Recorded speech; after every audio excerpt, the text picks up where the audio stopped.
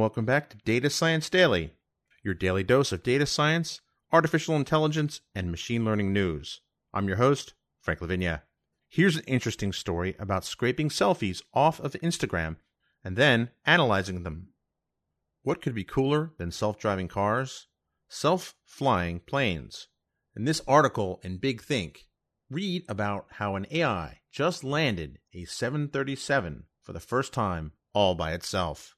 Here's a quick and handy guide by Dylan Baker about understanding the AI hype cycle in 5 statistics.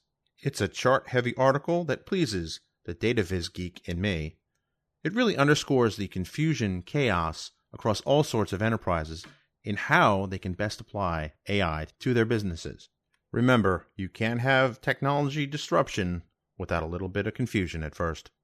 Udemy is having a sale on a supervised machine learning in Python class. You can score this class today for $15. Price goes up tomorrow on July 1st. Finally, Facebook wants to merge AI systems for smarter chatbots.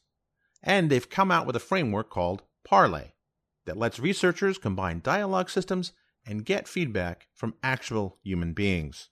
Or just really good AIs. Just kidding. The long-term goal is that Parley will help advance the state-of-the-art in natural language processing by reducing the amount of work required to develop and score different approaches. As always, thanks for listening, and if you want to find out more information about the articles that I have mentioned in today's Data Science Daily, then head on over to datadriven.tv to see the show notes. Thanks, and have a great weekend. Thanks for listening to Data Driven. Don't just listen, become a data driver by going to datadriven.tv to sign up to join the community, access to special events, tips and tricks, and more. Sign up today at datadriven.tv.